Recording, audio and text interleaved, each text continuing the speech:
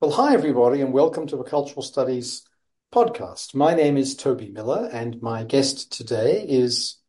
I'm Ted Gucci. I'm at Florida Atlantic University. Used to be at Lancaster University in England, and before that, elsewhere in the U.S. Thanks so much for having me today. It's a great pleasure, Ted. It's wonderful. I'm thrilled to have you, and FAU is lucky to have you. Well, that's kind. So tell us, if you would, to kick off, what you've been thinking about, what's dynamizing you, preoccupying you, interesting you right now, Ted. Yeah, one of the challenges for me has been I'm kind of a bit of a squirrel. I get drawn into lots of different directions, and so there are lots of different projects I'd like to be doing and things that I'm doing. But the things that are underlining it kind of remain the same and tie them together. I continue to be fascinated by Thompson's definition of ideology of meaning in the service of power and how journalism operates as a function of that. One of the papers that I'm working on with my partner is maybe a bit controversial for those in journalism studies. So that's why I'm glad to be speaking about it from a cultural studies perspective, is looking back at the long form journalism that was done during the Epstein days, looking at the early days of the Me Too movement and really some of the journalism that's been celebrated as being advocating for issues of equality and treatment, but actually going deeper into the texts and seeking out some of the deeper kind of problems that I think that we had at the time that I don't think we felt comfortable saying at the time, which was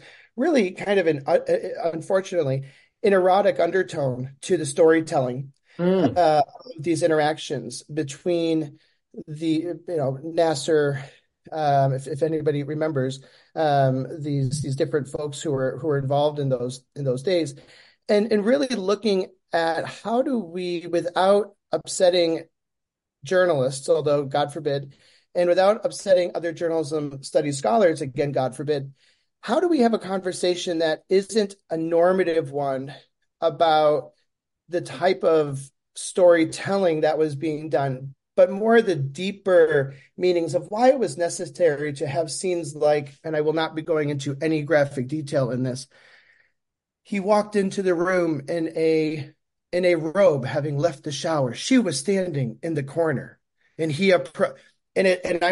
just going to stop there, right? Because it gets a lot more graphic than that.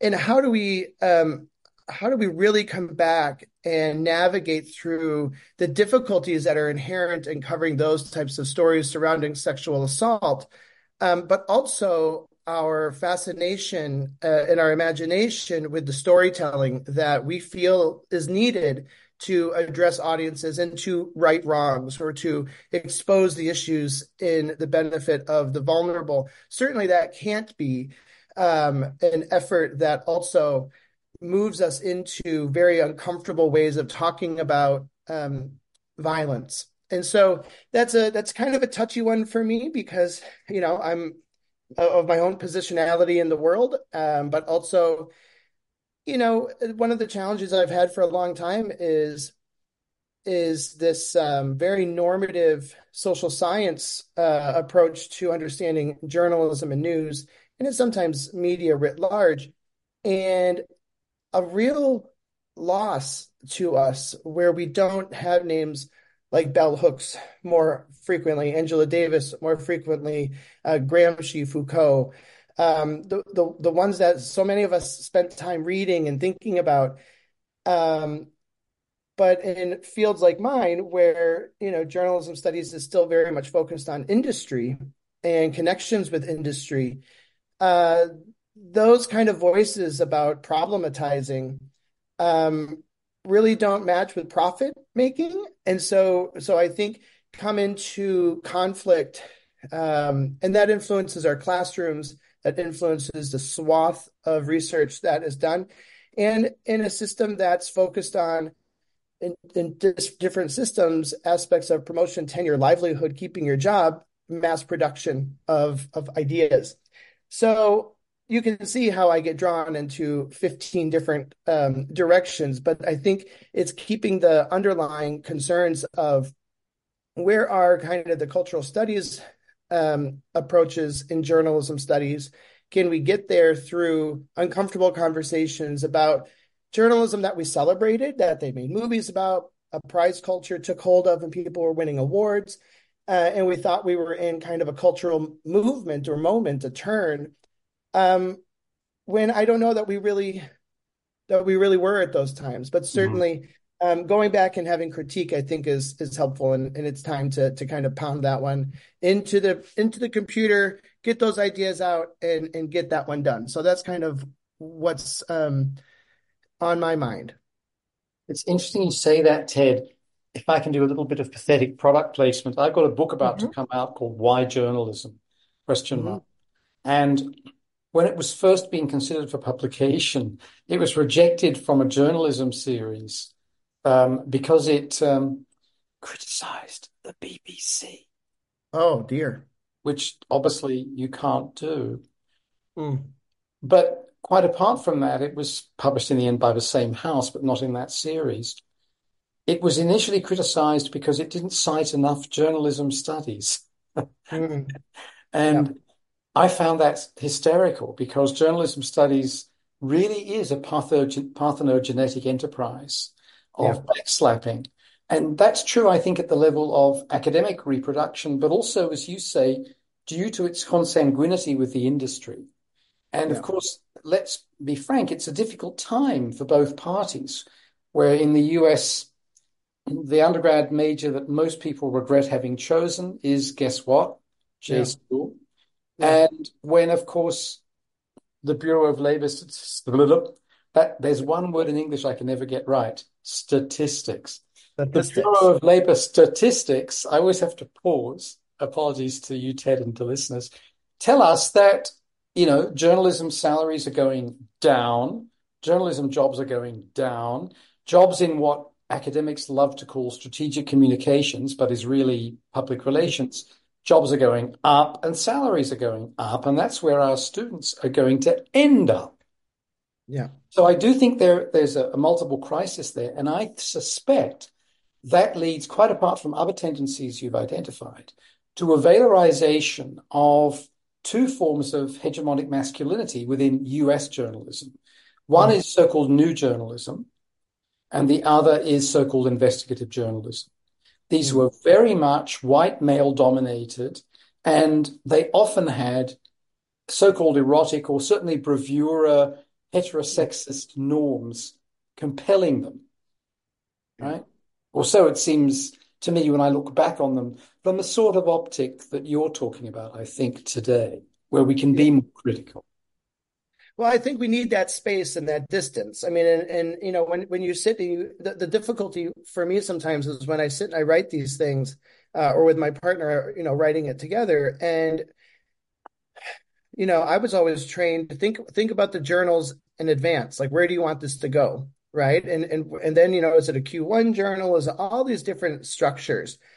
Instead of where are the people that I want to have, where do I want to be where people are reading it and engaging with it? And it's just very disappointing. There's a lot of good, you always have to say there's a lot of good scholarship out there. People, I'm not saying, other scholars are just taking things at face value. I think it's a much larger structural issue that we have. But when you sit there, it can be a little paralyzing, right? Because I know what reviewer 1 and 2 and 3 both all of them are going to say. I mean, I'm an associate editor for Journals and Practice, a position I love, and it was a journal I first published in, and I'm not expecting that to be a cultural studies bastion, where where people go to have those conversations. So I understand where I am with that.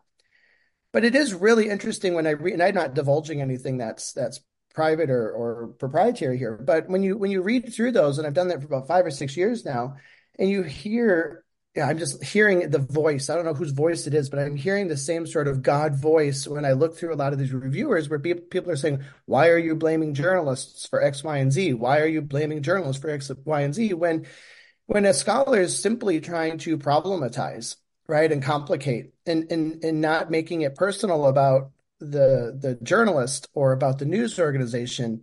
A lot of it really comes back when you start to take on things like the New York Times, right? You get that same sort of pushback about the BBC of this is the perfect, this is perfect journalism. This is what we need to do. It can always be better, and people need to pay for it. And it's like, I just don't know, if first of all, peer review is everything we think it is. That's a whole nother podcast. But I think I'm missing, and I have for a very long time, some of the works that are a little bit more cultural. And I was really turned on to it by Dan Berkowitz's edited volume now, I don't know, 2011 that was. I don't remember when that was. Which was an edited, was a reader. So it was looking at work that had already been published, but he's positioning it cultural meanings of news, where he came from the first edited volume of social meanings of news. And I don't think that book really ever got as much attention as it really should have, because the collection of the work in there, while not strictly cultural studies, certainly was one that was looking at culture, not about like workplace culture for journalists, which is fine stuff to study, not just about issues of inequality, about who gets covered and how the story was framed. All that stuff is really interesting and helpful too.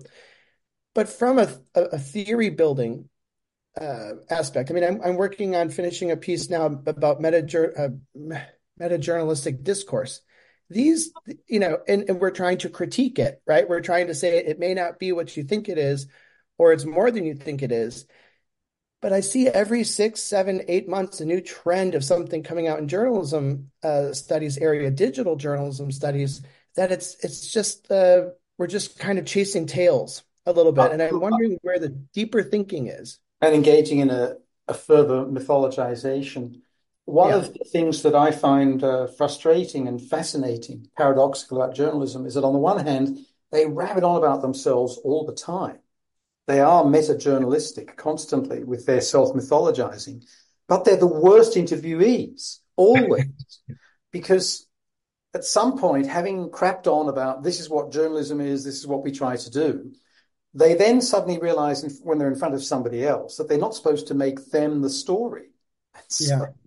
Well, that's it. That's the interesting thing of this paper, and not to get too far into the weeds, but it's we're borrowing some very dangerous language from manifest and latent when we're talking about language, and so that obviously gets readers to think certain ways about approaches, methodologies, epistemologies. But one of the papers that we're trying to finish up now is really looking at it was looking at the Osaka tennis star when she said a couple of years ago, I'm not going to be doing press conferences anymore because they're emotionally damaging to me, and they make me feel certain ways. And so people would look at meta-journalistic discourse through it, maybe around that in terms of interviews with journalists or journalistic sources writing to each other in trade publications or on blogs or on social media. But we actually kind of went through the coverage itself and found that meta-journalistic discourse, if we must use that phrase that seems to still have its legs under it, was really embedded in the very core of the storytelling. And so, it doesn't make sense unless you read the paper, I suppose, because it's still something that's working itself out in my head. But it's the way that journalists talk about themselves is so much deeper than just sitting and kind of bloviating for a day or doing a workshop and making some connections or working through a hypothetical, which a lot of us have done these types of things to understand how journalists think and build knowledge. It's a lot deeper than that. It's a culture. It's connected to our culture. It's connected to the things surrounding us. It's connected to the times that we're in. And I think things are a little bit more complicated than we make them. Again, I'm not blaming anyone. I'm not saying I know all the answers. I'm just saying I think, unfortunately, we're in systems where we're forced to put out new ideas, all the time. And I don't know that there are such things as new ideas. I think there are those things that we haven't unpacked enough, and that's where the richness comes in. Yes, and one of the things that troubles me is that successive new norms are meant to be the essence of journalism: big Mm, data, artificial intelligence. And before that, it was so-called economics, but of course, only one kind of economics, the kind of yeah. nonsense that I was taught in college, not Yeah. political economy. Right. And I worry a lot about that. I worry that journalists are being told that there is one way of understanding data, that data are not things that you go by walking down the street, looking at people, talking to people, and reading data that come from the US government, which produces a wealth of really fantastic economic Mm, information, but mm. journalists rarely write about. It is Yeah. the pseudo data created by some academic economists, but especially think tanks, be they Yeah. right or left wing. And the combination within US journalism of being in many ways anti-intellectual, but also loving popular public intellectuals in think tanks who are mostly failed scholars is Mm. astounding to me. Anyway, Yeah. I'm Well, talking much too much. Go can ahead. I Go give ahead. can I be transparent about one thing? One other issue that I'm doing is I'm working on you're going to get a kick out of this, especially because of what we were just talking about in my own critiques of what we're talking about. And I'll explain why I'm doing it, but nonetheless, I'm doing it. We've started a political polling lab in our school here. Look at this, right? How the world is a circle, right? So you go out and you complain and you critique and you write about it and you think about it, and then you start to participate in it. And my role, I think, is to try to bring in a kind of an outsiders, like, because I've written about myself and I feel myself that a lot of political polling, for instance, and I think this is relevant what we're talking about here in the United States and just a couple months away from really when the general election is going to kick up here for president. I think has become a relevant time to critique this.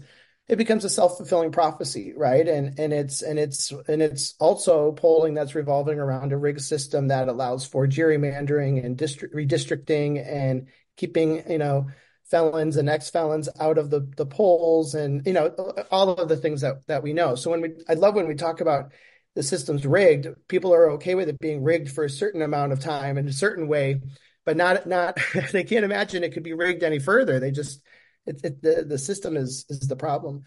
And I just so I'm there's a balance that I'm trying to find also between how do we do these things that do help students get jobs, and help students understand data, help students create knowledge or try to have some power over that construction, um, but also not fall into the trap, right? I mean, you talked about the U.S. government loves to create data. I love when journalism, I see the news stories. The United States has created 350,000 new jobs this quarter. I'm just making it up. And it's like, well, what kind of jobs do you think those are? Like, what counts as a job? Like in the news story never tells you that. It never says here's how we're operationalizing job. Here are the benefits and compensation that go with it. It's just look at our economy. And that's not a way to talk about the economy. Absolutely. Well, if you go back, Ted, to before the Second World War, before the Depression, really, the economy was not treated in the anthropomorphic way that it came to be Mm, mm, discussed in the bourgeois press. The bourgeois media did not say the economy's ill, the nation's sick, mm, the mm. economy's strengthening. This didn't exist. Yeah, This didn't exist. The story was this is where the wealth is. This is what the workers are yeah, getting. This is the state of unemployment. yeah, Anyway, moving yeah. away from that, if we could, Ted, but looking at some of your other work that's already out there, you've done quite a bit on the political process, and Mm, specifically over the last 10 years, I guess, when Donald J. Trump has been such an epic storyteller yeah. in United States politics. And of course, thanks to his oligarchic network, Mm, a massive influence on yeah. fellow right-wing populists stealing from the working class in the name of the working class right Mm, across Europe. mm, Could mm. you tell us a bit about, there are maybe three books you've done, edited and written on these topics? Could you tell Yeah, us a two bit or about three. that work? Yeah, yeah. I mean, I'm really excited that two of those were edited pieces, but and some of the same authors came back for the second one to try to kind of speak to themselves, to talk back a little bit to maybe some of the things that they thought when it first came out. I don't know if it's egg on the face, but the second one has a subtitle of After Trump. Now that means I may have to do a third one and say, here's what we really meant by that. I did try to articulate what I meant by post-Trump, that Trump wasn't going to be Trumpism wasn't going to go away, right? But so I didn't want to use post-Trump. So then after Trump, and I'm like, oh crap. Well, how Now about just when you thought it was safe to go back into the polling booth? I mean, it is or to go anywhere. So yeah, I mean, I have to say, I again, I come from great privilege in life, in many ways that when I say this, it may sound kind of silly, but it was exhausting. It's been exhausting, following this again from more of a critical approach. There's been a lot of really great reporting about the stuff that the day to day, what court cases, what's up and down, who's going where, and all that stuff's fascinating.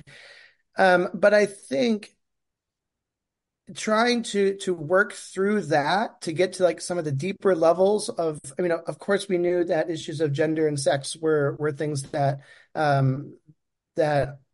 made its way into really nasty conversations. Um, but there are still so I think the thing that I like to explain is that a lot of people misunderstand, I think, how Donald Trump rose to power, Hmm. if I can use that language. And I think this is also a part.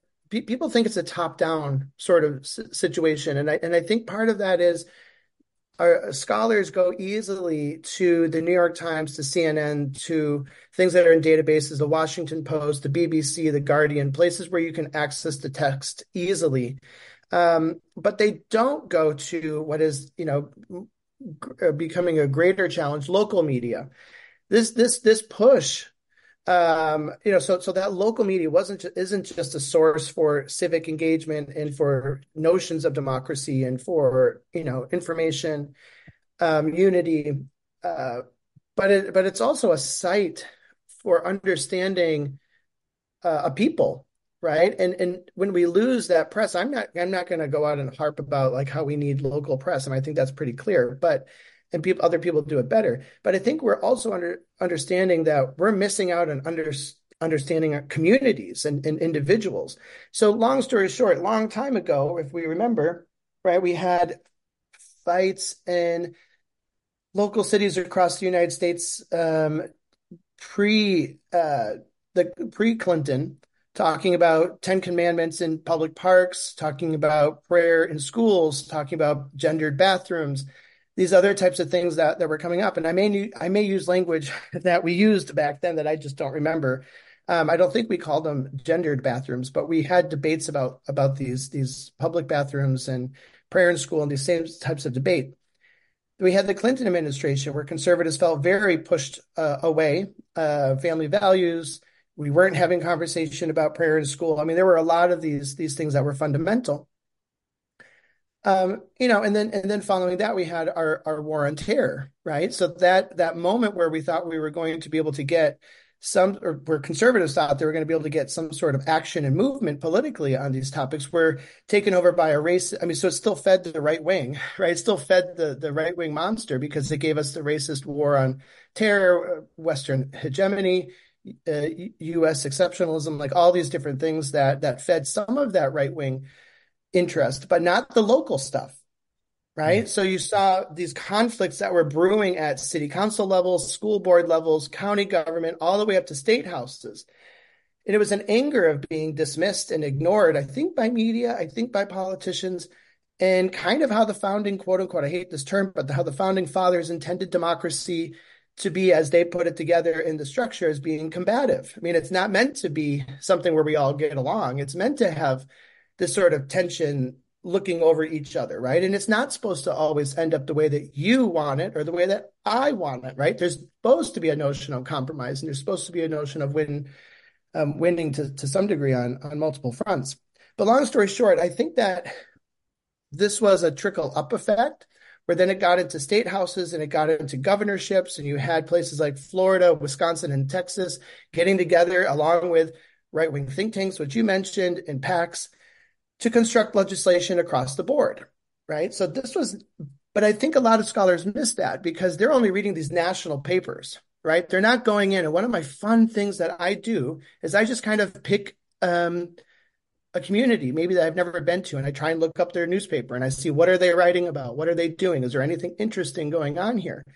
So I think that we're at a point where a lot of us are just really tired from the whole last 10 years of following these types of issues. And I'm sad, not just because of the policies and what's happening to people, right? But I'm also sad that we're losing out on understanding the notion of communities at local levels that can give us such wealth of understanding of how our systems are working or they're not, about who lives amongst us, right? And so it's been a very emotional, I know for a lot of people, the last 10, those last 10 years or a few less. Yeah, so I mean, they were really fun projects. Did a couple special issues surrounding it. And I don't know where to go from here. I mean, I think that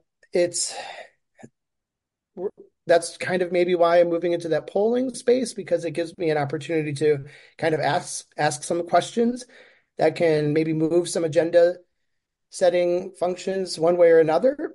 But from a scholarly perspective, it has become so much. First, it was post-truth, and then it was mis and disinformation, and then now it's AI. And I just feel like we can't just stick on, like we don't have a constant thread that's connecting these things together, which I think would be critical theory. I think it would be something a little bit deeper than here's now what's happening. And it's like, well, we're not journalists, right? We're scholars. And so we shouldn't just be reporting on what's happening repeatedly. I mean, the number of articles, and that's great. Everybody should publish what they want, but that have come across my desk in the last 2 weeks at the journal just about AI is about 95% of them. And I'm just kind of like, what are we learning? Like, what are we doing? And I'll say one last thing about journal editing, which I might get in trouble for, is this is also after trying to diversify what we're trying to do with that journal, right? At the same time, we're trying to encourage publishing from non-Western states, right? From non-Western parts of the country. But do you know what the effect of that is? We have to deal with the ranking system, right, of the journals. And I think we're getting hit a little bit, because that doesn't mean that every issue you're going to recognize the names of the people who are coming across, right? They're names of people that you maybe have not seen before because they're early career scholars, or they work in a different country than maybe what, some of the audience for the journal looks at, and they're not citing it. So at the same time, we're trying to do, God's work, right? Whatever it is, trying to bring in, trying to set aside, trying to make space, that system is still punishing us by moving our rankings up and down, and probably a little bit further down. So that was a lot to kind of unpack on you, but I see connections between a lot of these different aspects. And I think maybe that's also why I'm so exhausted from the Donald Trump era. If I could just have a break. Just a quick footnote there. So you use the acronym PAC, and although the plurality of our listeners are in the US, the majority is not. Just to say that stands for Political Action Committee. And that's part of the barren yet fecund corruption of US political life. The Political Action Committees are ways in which billionaires can give money to corrupt politicians and wield influence over them and over policies. And when I say corrupt politicians, I don't just mean people who take money for themselves. I mean people who take money for major interests that they then support automatically in Congress or in states' houses or whatever. In terms of the local journalism issue, one of the things that I go back to as an antidote to technocratic accounts is Jim Carrey's work. And one of the Mm, things that Jim talks about is the humanness of everyday journalism in yeah. lots of very interesting and critical ways. No Marxist he, but he was uh, an economic historian and he was a Durkheimian. So the things Mm, that interested him were how money functioned mhm, and how ritual mattered. And one of the mm, things that is lost with the rapid decline of local journalism in the US is, in my view, not only connected to what you so accurately describe as a failure to report what Trump-like voters have been concerned about and are worried about now, but also has contributed to the historically low standing of yeah. journalists in US life. And that's because people don't know them. They don't Mm, meet them. All mm, they know is that these bastards live in Chicago, New York, and LA. And they yeah. say things or allow things to be said that these folks don't like. They're not the person down the corner. And I Right. compare this to someone like, in the political sphere, Bernie Sanders. Yeah. When Bernie Sanders started, as we all know, as mayor of Vermont, and then its representative in the House, and then a senator, one of the things about him that you could see if you went to Vermont was that there were good old boy gun-toting Republicans who loved him because they knew him. He Yeah. listened to them and he tried to get the resources that they needed, Yeah. Yeah. right? Easier to do in a small state, of course, but nevertheless something that is really missing, I think, from the way in which a certain kind of local journalism managed to produce a real affinity with local culture and give voice to people, Mm, such that because of not just technological change, it's also to do with proprietorial shifts in the United States, is now virtually silenced yeah. and something that is not being sufficiently addressed in the scholarly literature, although it is addressed by the profession itself in certain public studies, as you know. So moving away from that Trump question, one of the other concerns that you and your collaborators have considered is climate change Yeah. and the media. I wonder if you could just run us through a little bit some of the work you've done there and what you think needs to be done now. Yeah, no, thanks. Yeah, the discourse around climate change is another space for looking at audience segmentation, right? So we can look at who are the listeners or viewers, who are the people who are concerned. We understand then that the political advertising rhetoric, is going to surround sort of that audience desirability, but there are still larger ideological issues in there when we think about what our environment means to us. What is our environment? And I think one of the challenges came when we started using the word sustainability, right? So a lot of this is in the language and the metaphors and the storytelling around our environment. And the sustainability issue is we did a special issue. Toby, you contributed to that with Journal of Environmental Media, if I remember correctly, where we were writing about how sustainability is just a really bad word, right? I mean, the stuff that we're doing in this world cannot and should not be sustained, right? If we look at different industries, fashion, if we look at maybe unfortunately travel and our fuel consumption, if we look at everything from what we consume ourselves and the animals that we consume and the treatment of those animals to the soil and the pollutants that we're putting in as we raise those animals. I mean, that is not something we should be sustaining. I mean, these are not good, healthy things. And then we had words of adaptability, right? Okay, now we can get into a whole nother semiotic analysis of adaptability if we want. But I think just like solutions journalism became a real hot term that a lot of people looked at and didn't necessarily think about whose solutions for whom, right? Who are we writing to? Who are we thinking about? Solutions journalism still continues in my reading of things to be very focused on white elite individuals, even when it's applied outside of those terrains, it's still through lenses of whiteness and professionalization of language and ideas. The same is going on with the discussion about climate change. In fact, the term climate change itself is problematic, right? Certainly has its own operationalization, but we're really talking about global warming, aren't we?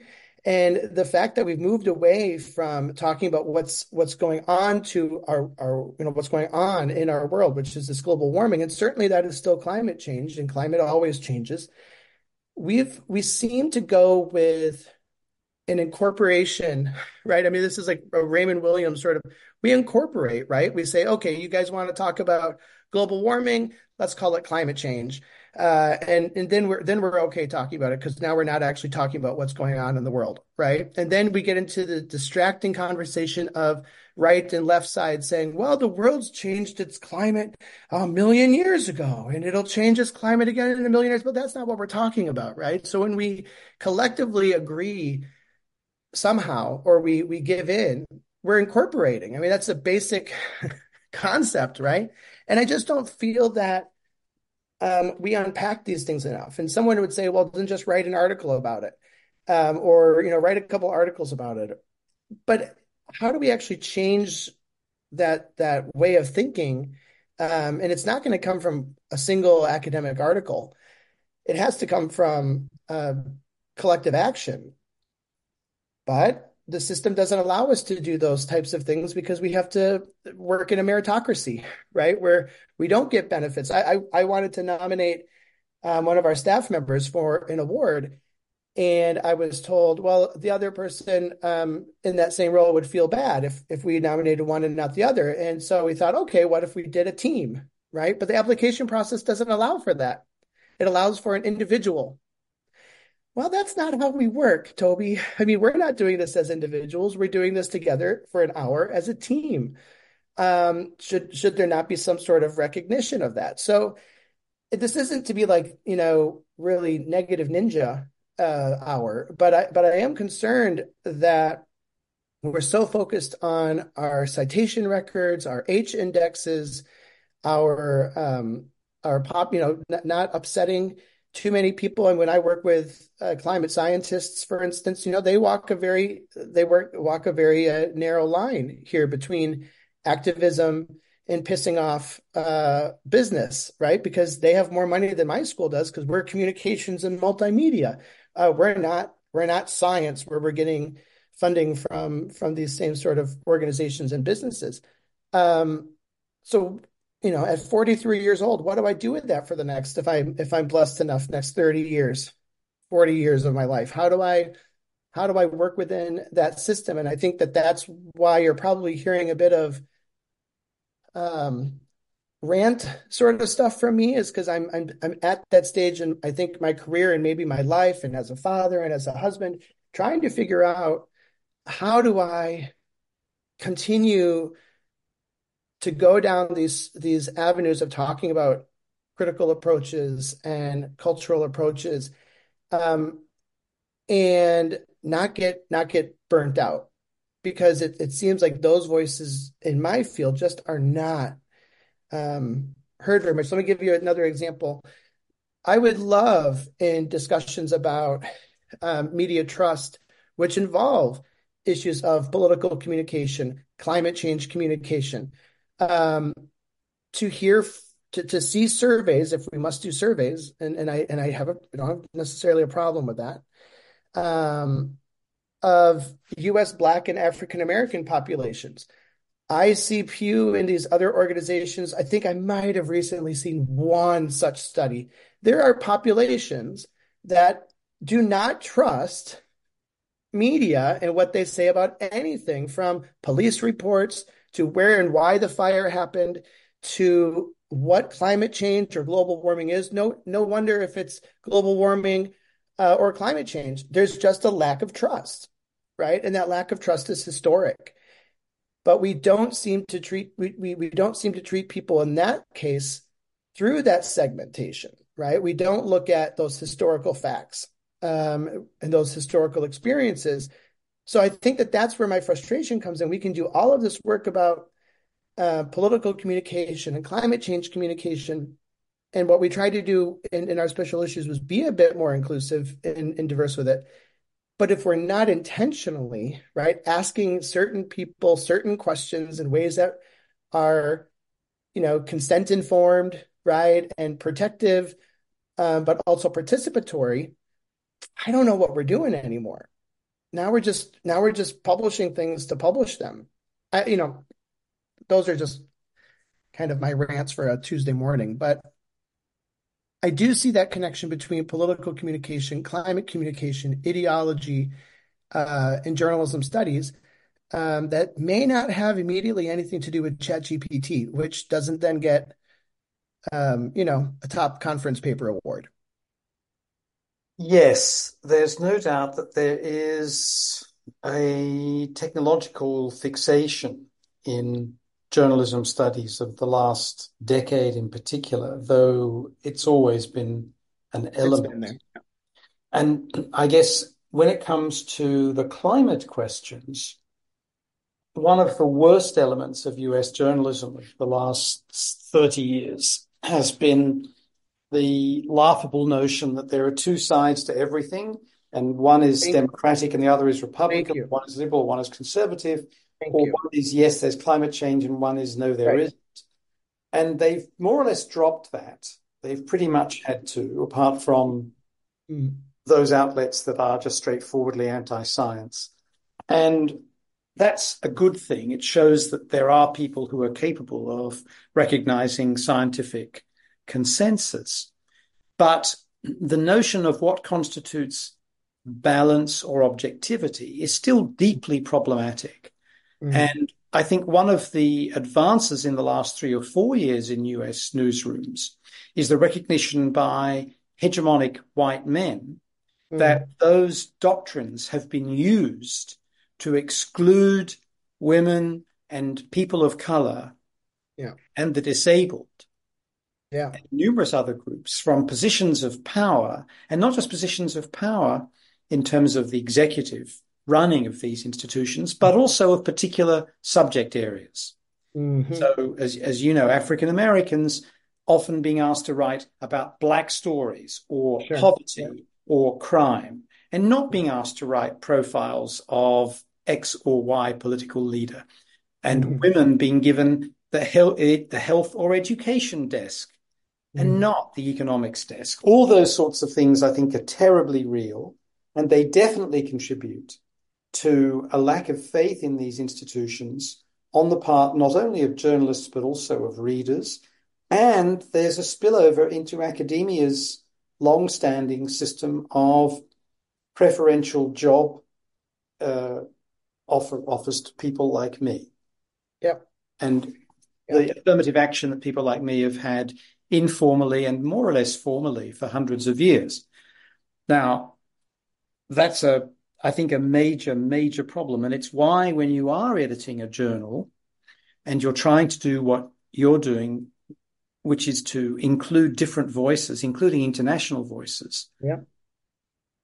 you have to do a lot of recruiting because you have to show good faith that you mean That's it. right.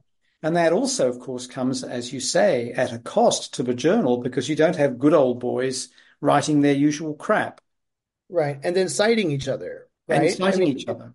they'll instead go to someone that they know or that they've been a co-author on, and this is every journal. It's not just, and I know you're saying this too. This happens across the board. I mean, I just unfortunately see it every day, which is maybe why I'm becoming a bit disillusioned with some of this. Is I've seen again, not divulging anything proprietary or personal, but I've seen the amount of visceral, there's been a lot of visceral reaction to people taking critical positions, particularly on issues of race and interactions in US newsrooms. where people come back, reviewers, and again, I am not suggesting anybody standing up for the peer review process as being the answer. I don't think any of us would really want to have that great debate and be on that side of it. I don't know that we would win. But where people say, I can't, this author hasn't explained why that racism exists in newsrooms. And there's a critique there where you could say, could you explain a little bit more, or could you certainly that's part of the process of could you make it a better, clear thing. But let me tell you a quick story. When I was in PhD school at the University of Iowa, I was writing about race and the community and how it impacted journalism and how journalistic storytelling was impacting kind of this influx of populations from outside this white community coming in and settling in a particular neighborhood and building community there. And I was asked to come into a social work PhD or master's level class. It must have been a master's level class to talk about a documentary that had just come out called Black American Gothic. And we had the documentarian there, and she'd presented her stuff. And so we were just going to have a group discussion about it. Long story short, they watched an hour documentary about racism in their community. And these social work students came out and said, oh, I didn't see any racism. And I said, well, what would you have needed to see and hear in order to say that there was racism in your community? And they said, well, I needed to hear a word that I'm not going to repeat. They never said it either, but it's a derogatory word that we all know or could recite. And I said, oh God, I hope none of you become social workers. Like that is not what racism is. It's not something that just appears when you hear a word or you see a sight that to yourself means that, right? You just had an hour and a half of people talking about how they've lived experiences. And I think, journals are problematic in the sense that we're all coming from our own vantage points, which are still not our own vantage points. We're all indoctrinated to forms of dominant ideology, right? Like we all don't have our own opinions on things, right? We've been constructed into certain ways of thinking. That doesn't mean that you and I have to agree on things. We probably have very similar. We can acknowledge certain things or certain codes, right? We can recognize these things. And I think the problem is journal articles around this, they want to make it easy to understand how their research fits in with somebody else's research, right? And therefore that research is valid. But when you have different voices coming from different ideological positions, it's probably not going to make sense to us, right?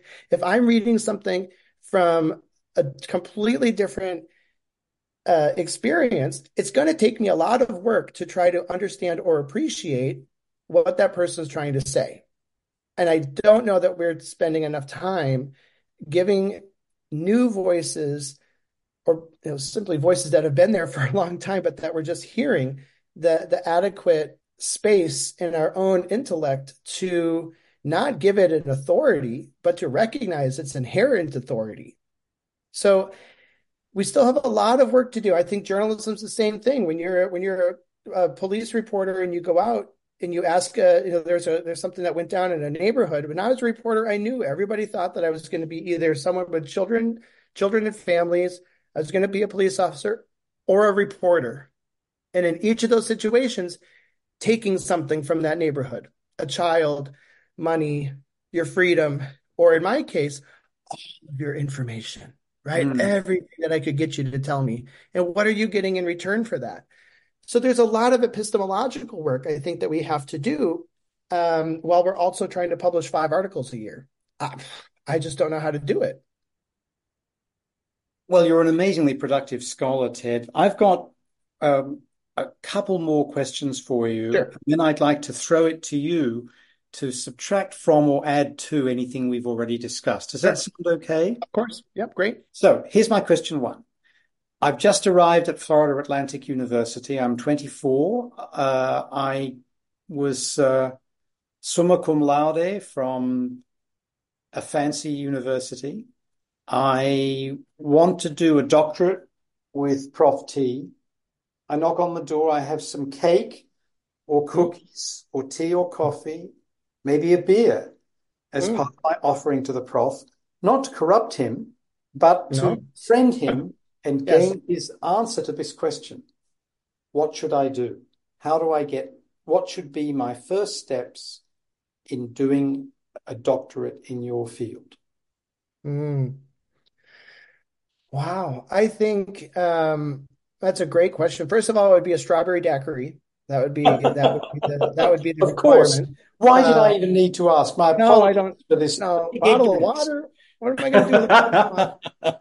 Um, I think I would like to have more conversation. I think slowing things down, asking questions. What is it that you really want? What do you think this is going to be? I think it's having discussion. Um, I think there's, of course, needing to have, certain access to information, right? And other folks' knowledge to make some arguments of your own. But I get a lot of emails from people because they do want to do doctoral work. And so they say, would you be my supervisor? Would you? And this is a very still kind of a British holdover sort of thing. And I don't think the students necessarily realize that's not the same system here. But when I read kind of their formulaic sort of letters, it's very much rooted in a lot of uncertainty, right? And a lot Hmm. of Hmm. anxiety. And I appreciate that. And what I would like to do is say, well, what do you want to do with it? I think a lot of people think a doctoral work means going into being a professor. And we know that that's not the only option. Yeah, yeah. We need people who have these transferable skills elsewhere as well. So for me, it would be let's set aside 45 minutes and have a conversation. Um, See what you really want to do. Let me put you in touch with great people like Toby Miller and others, and have discussion. And I know that that may be a cop out, but I don't think we do enough of that. No, no, no. I quite agree. And here's my next question.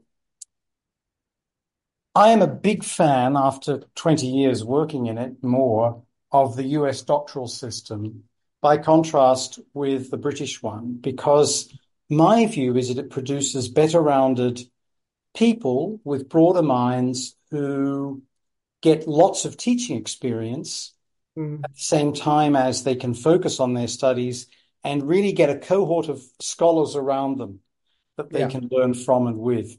So there's my take. What's your take, having emerged from one system into the other and then back to the first one? Now I have to be careful with this because I have people I care about who have done and are doing their doctoral work in England, for instance, or a system similar to that, including my partner. And so I want to be supportive of her. She's gone above and beyond in many ways as she's finishing up her PhD there. But I have to agree with you. I don't think the issue, let me say this. I think the issue that I have with at least my experience at different, with different committees and whatnot. We don't even have committees, but in different situations in the UK. And this isn't a generalization across the board. However, it's so much focused on the access of the individual student to time, to resources, Yeah. to ideas, and to staff. And I have to say, I am disgusted when I see uh, cultural documents or social documents, and I've looked at many of them in Britain, where so I'm expanding it a little bit, where you only get 50 minutes with a supervisor. I don't even like the word supervisor. I think they should be advisors. You don't have a committee of people sitting around you who can help you with the different aspects Yeah. that go into Yeah. making this Yeah. work. And I helped start a university in Manchester when I was at Lancaster and putting together those classes. And yes, they were undergraduate classes. I don't even remember their percent, but the majority of the time was independent learning. I don't know that that's really helpful. Um, I don't think that doctoral students learn without having to balance the intellectual labor of teaching, as you mentioned, or doing research, doing independent research, and doing Mm-hmm. coursework. Mm-hmm. I think there's a lot missing in training how to implement that intellect. That's my thing. Are there inequalities and problems in the U.S. Doctoral system? Absolutely. Similar access, access to funding is one, and bullying and other, the things that happen in institutions that we Yeah. just don't do a very good job of addressing. So there certainly are those inequalities. Um, but I would say I am a bit preferential to our system here. And nobody would be surprised by an American saying that. But yeah. Last thing then, Prof T, if I may, is to invite you to conclude by pointing to areas that we discussed but not enough, or we didn't discuss. Is there more product placement from you that we could get? Well, I'm going to end with a story that I think is short, but is one that's really meaningful to me that happened when I was about 15. I started working in newspapers when I was 14, 15 years old, something like that. And, cut class in high school to go do reporting, all the fun things. I remember coming home one day and in our newspaper, which came out twice a week, we had a page or two that was called correspondence. These were correspondence pages. And there were people who lived out in the country. We were in a rural area, and they would write in letters. My nephew Johnny came in from New York, and we had rhubarb pie, and we did this thing. And then I went, these types of stories about country life or about what was going on in people's lives. And I remember sitting in my kitchen as a upstart 15-year-old or something like that and saying, oh, I could do such a better job. If I got rid of these pages, I could tell stories, I could do reporting. And my mom, God bless her, Baptist white Zinfandel drinking lady who I love dearly, says words I won't repeat in the podcast, but basically told me to sod off, right? She said something that was really important to me. She Yeah. said, it is not your newspaper. And that's stuck with me now for 30 something years, Yes. where Yeah. I'm like, It'll stick with me. It'll stick with this me. isn't for me. This isn't Yeah. about me. No, This no. has to be something more. And while it might sound cheesy and corny, I think the reason why I also have a disability, so I communicate orally different ways sometimes, and it can get a bit rambled, is because there's that passion that this stuff isn't mine. Like, this isn't about me. My students aren't about me. My publications are about my job, not about me, right? The about me is what influence can it possibly have? But going back to that moment, how could I have made those pages better? Could I have given them spaces for images? Could I have given them more pages? Could I have, gone and had pie with them just to get to know them better? And I think that idea of it's not about us, it's not for us, is something that we could really benefit understanding in scholarship. Um, and I think I'll just leave it there. Beautifully put. Prof. Ted, thank you very, very much. I appreciate it, Toby.